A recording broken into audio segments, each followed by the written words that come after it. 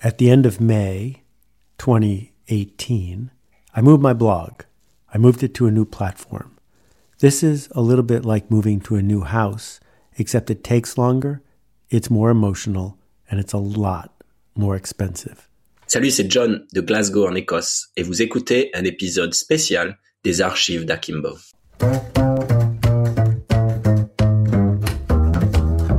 To celebrate Season 2, I thought we'd start off with a presenting nonprofit instead of a sponsor.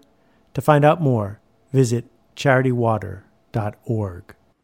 And then a 7-year-old kid in Texas starts knocking on doors, and he's asking for his age in dollars.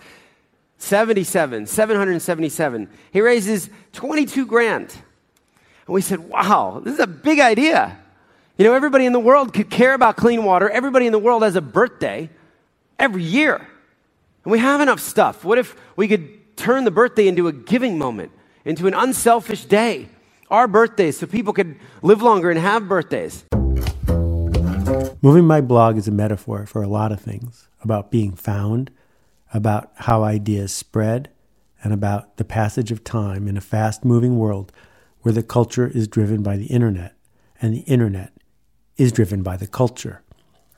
The last time I moved my blog was 16 years ago, when George W. Bush was president, when Alicia Keys had her debut album, and when the bestseller list had names on it like James Patterson and Stephen King. So some things change, some things not so much. Before I had my blog on TypePad, I used to deliver it by email, and I've been doing that since the 1990s. What I discovered then, what I wrote a book about, is the simple idea that anticipated, personal, and relevant messages are more likely to resonate with people than spam. Day by day, week by week, I built up a list of people who wanted to hear from me, who wanted to get an email newsletter from me. Back in the day when newsletters actually had stamps on them, I understood from seeing the work of Esther Dyson that an effective newsletter could completely change the game. The goal isn't to reach a lot of people. The goal is to reach the right people and to reach them in a way where they're glad that you showed up. Anticipated, personal, and relevant means that they would miss you if you didn't show up. That's my definition of permission. Earning the privilege, you can't take it. It's not a right. There's no such thing as free speech when we're not talking about the government. This is earned speech. Showing up with a message that people want to get, drip by drip, day after day. At the time, my emails didn't come out every day. That would have overwhelmed most people in the information-starved 1990s, at least compared to today. When I began, it was 20 people getting a newsletter about this struggling entrepreneur they knew. Then it was 25, then it was 40, then it was 100. This led to my second big insight. Ideas that spread win. In the late 90s, this magazine showed up, Fast Company. I decided Fast Company was the greatest magazine ever published. I also decided that my life dream was to be a columnist for Fast Company magazine. I figured I had something to say, and I figured that was the place to say it. I sent a note to Bill and Alan, the founders, the editors, and I told them I wanted to write a column for them. I offered to write it for free. Alan wrote back a really nice note saying, we'd love to, except we don't run columns. Well, that didn't deter me, so I started writing a column for Fast Company, even though they didn't have columns. Every week, I sent Alan and Bill a new column. And by the time I got to, I guess, the 8th or 9th week, their ad sales had started to go up, and they realized they needed more editorial to sit next to all of those ads. So they said, sure, Seth, if you want to write for us, if you want to write thousands and thousands of words for us for free, we'd be delighted to run your column. I was thrilled. I made a decision then and there that the goal of the column was to write something that people would Xerox in an old-fashioned Xerox machine and put one in the slot of every person in the mailroom, in the old-fashioned mailroom the old-fashioned slot, the whole idea that there was an office to begin with. So instead of people forwarding it by email, which was unheard of, people were actually copying a column and putting it in other people's mailboxes. Ideas that spread win. Month after month, my column grew in its impact. Fast Company grew in its impact. And that lesson has not been forgotten. That what we can do is serve a small group of people with an idea that they want to share. Why do they want to share it? In the case of my Fast Company column, the reason was this. I was telling them something they already believed. They already wanted to be true. They already wanted to share. My job was to write it in a way that made it cogent and easy to share. And so they did. And if that resonated with some other people, they joined in. A few years later, I was at a conference. I met Joey Ito there. He was on the board of a company called Six Apart. I saw for the very first time what the TypePad platform looked like, and I moved my blog to it a few weeks later. Here's the thing. Google changed everything. They changed everything in a way that most people don't see or understand. Most people use Google to find things. They assume it is telepathic. They assume all they have to do is type in a few simple words, and Google will comb through the entire internet and find them exactly what they're looking for. Most people never get past the first page of results on Google. Well, it's so popular, so many billions of searches are done, that everybody who makes a thing, who has a service, who wants a job, who needs or wants to be found by Google. There is a haystack, the biggest haystack in the history of the world. And each of us who wants to make a difference, who wants to be found, we're needles. And so there's a problem, there's a challenge. And the challenge is getting found for a generic term. Right? If I search for John Jacob Jingleheimer Schmidt and Google does its job right, I will actually find John. But most of the time, that's not what people search for. Most of the time, people aren't sure what they're looking for, and they want Google to find it for them. And so in every town, there are 1,000 plumbers with sharp elbows, hoping that they will be the first match for the word plumber. And in every industry, there are consultants, or there are freelancers, or there are companies big or small, waiting to be found. At the beginning, Google's algorithm was pretty primitive. It wasn't particularly difficult to cheat your way to the front of the line, to play in ways that the Google algorithm liked a lot and get more than your fair share of visits from the hordes of people searching for the likes of you. And so we began this striation, this sedimentary approach, people at the top, people in the middle, people at the bottom, not because they are worthy, not because Google has done a site visit or the Department of Health has verified them, but instead because they got good at getting found. This is often called SEO, search engine optimization. It's a weird term. Optimizing who? Optimizing what? Well, the search engine is Google. And what we're optimizing is the way our website looks and feels and is seen by the other people in the world so that Google will pick us. And it's led to all sorts of weird side effects. People twisting themselves into knots, not seeking to serve the customer, but seeking to serve some sort of mythical wizard inside the box that calls itself Google. So what does this have to do with blogs? I'll get to that in just a second. At the beginning, the genius of Google's algorithm was this. They didn't rank pages based on what was on the page. They ranked pages based on what people who linked to the page were saying. So if a lot of people linked to a page saying, this is the best hotel in all of Ghana, then if you searched for best hotel in Ghana, the Google algorithm should have found the page they were all pointing to.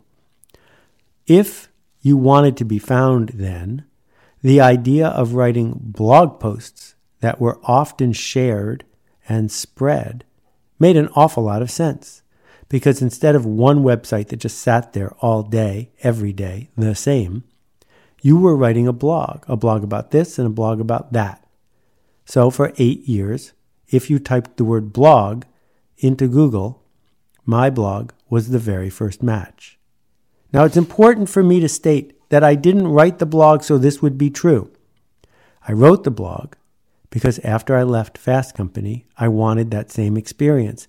The experience of people Xeroxing my posts and putting them into the office mailboxes. Of course, no Xeroxing, just email. So I was writing for the very reason that people were linking. I was writing so that people would spread the ideas. No ads on my blog, rare calls to action. That's not what it's for. What it's for is to teach people, to show them something. But back to this challenge and how the culture changed.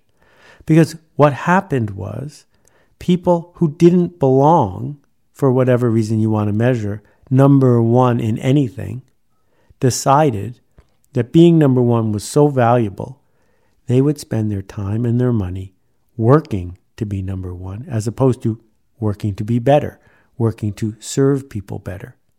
And thus, SEO developed a bad reputation. The idea was that for $1,000 or $5,000 or $50,000 or $100,000, you could game the system so that you would get more links than you, quote, deserved, that you were exposing many of the failings of the Google algorithm because human beings weren't actually looking at your site. Once it became worth millions of dollars, tens of millions of dollars, to be ranked number one in Google, an arms race began. That arms race brought in good operators, bad operators, people who were playing for the right reason and people who weren't.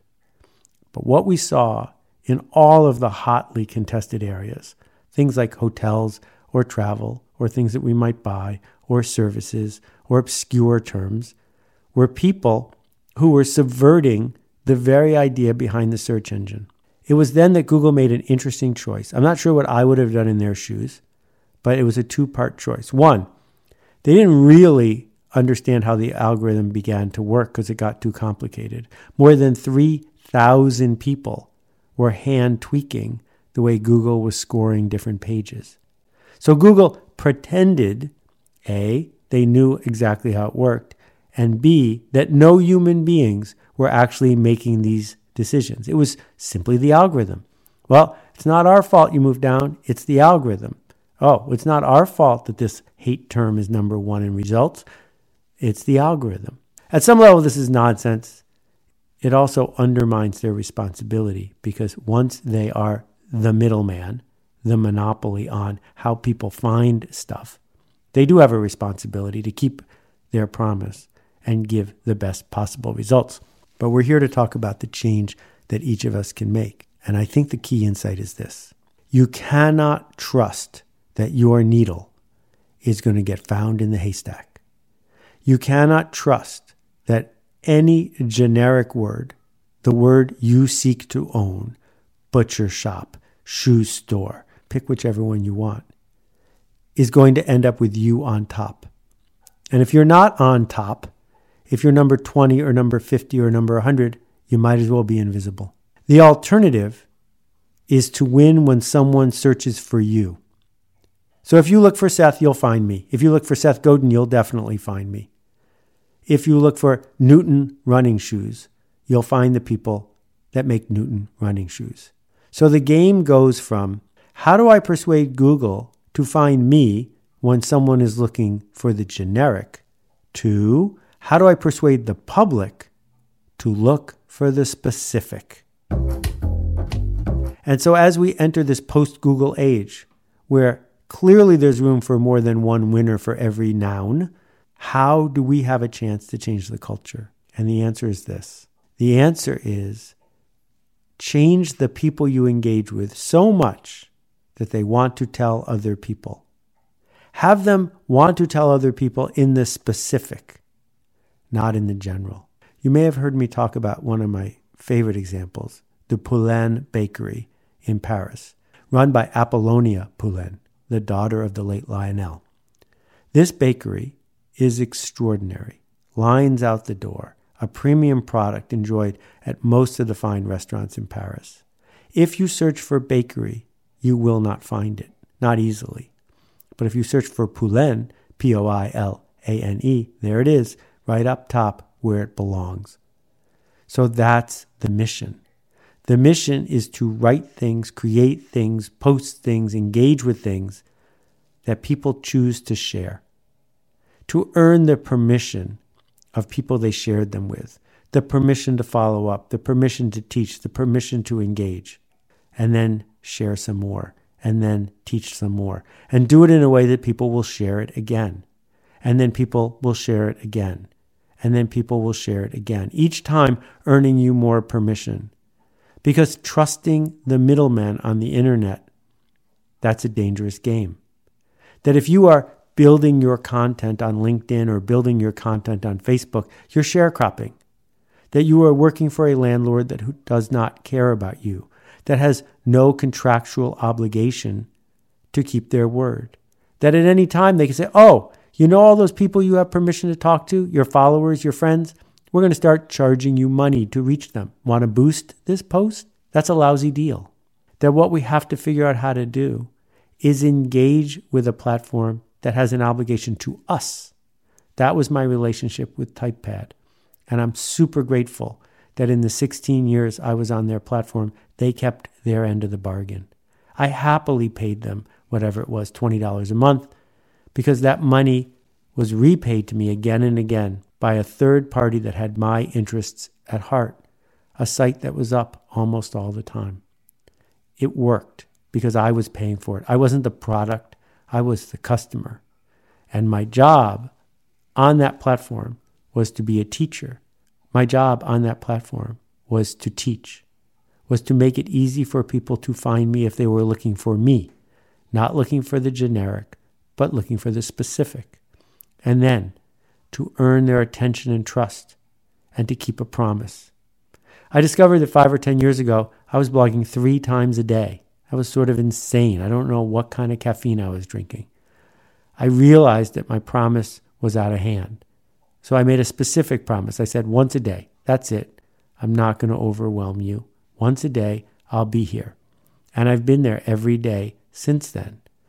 Partly because I have something to teach, partly because I have something to say, partly because I have something to share. But also because I made a promise.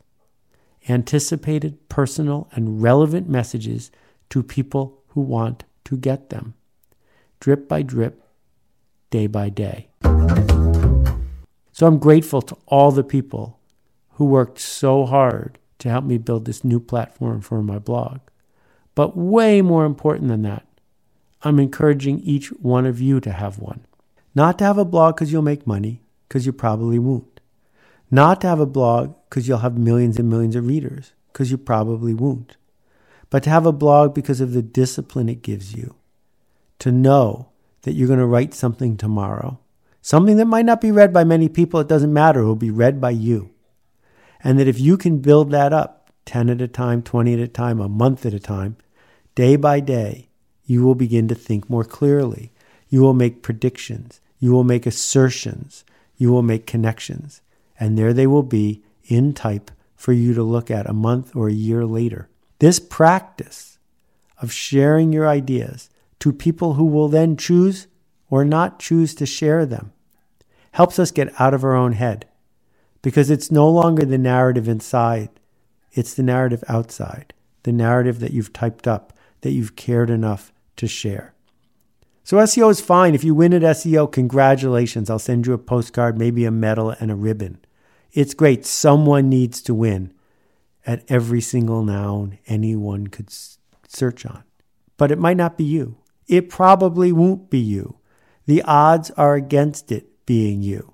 A 12-year-old probably shouldn't grow up saying, I will not be happy unless I am the champion of the world at this sport or that thing, because the odds are too long.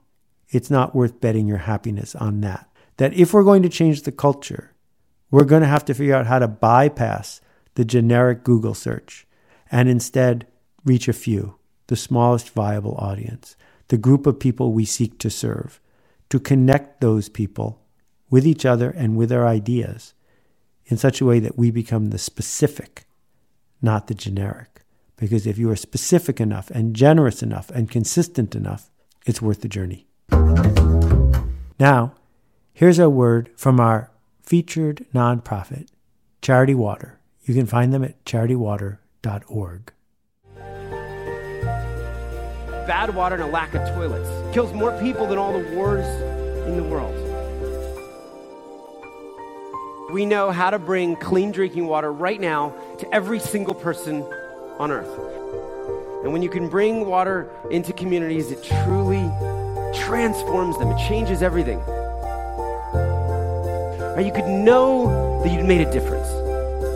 You could know that you had truly impacted the life of a family, of a community, of a region. There was either clean water or there wasn't. We believe in a world where every single person has clean and safe water to drink, and we will continue fighting until that happens.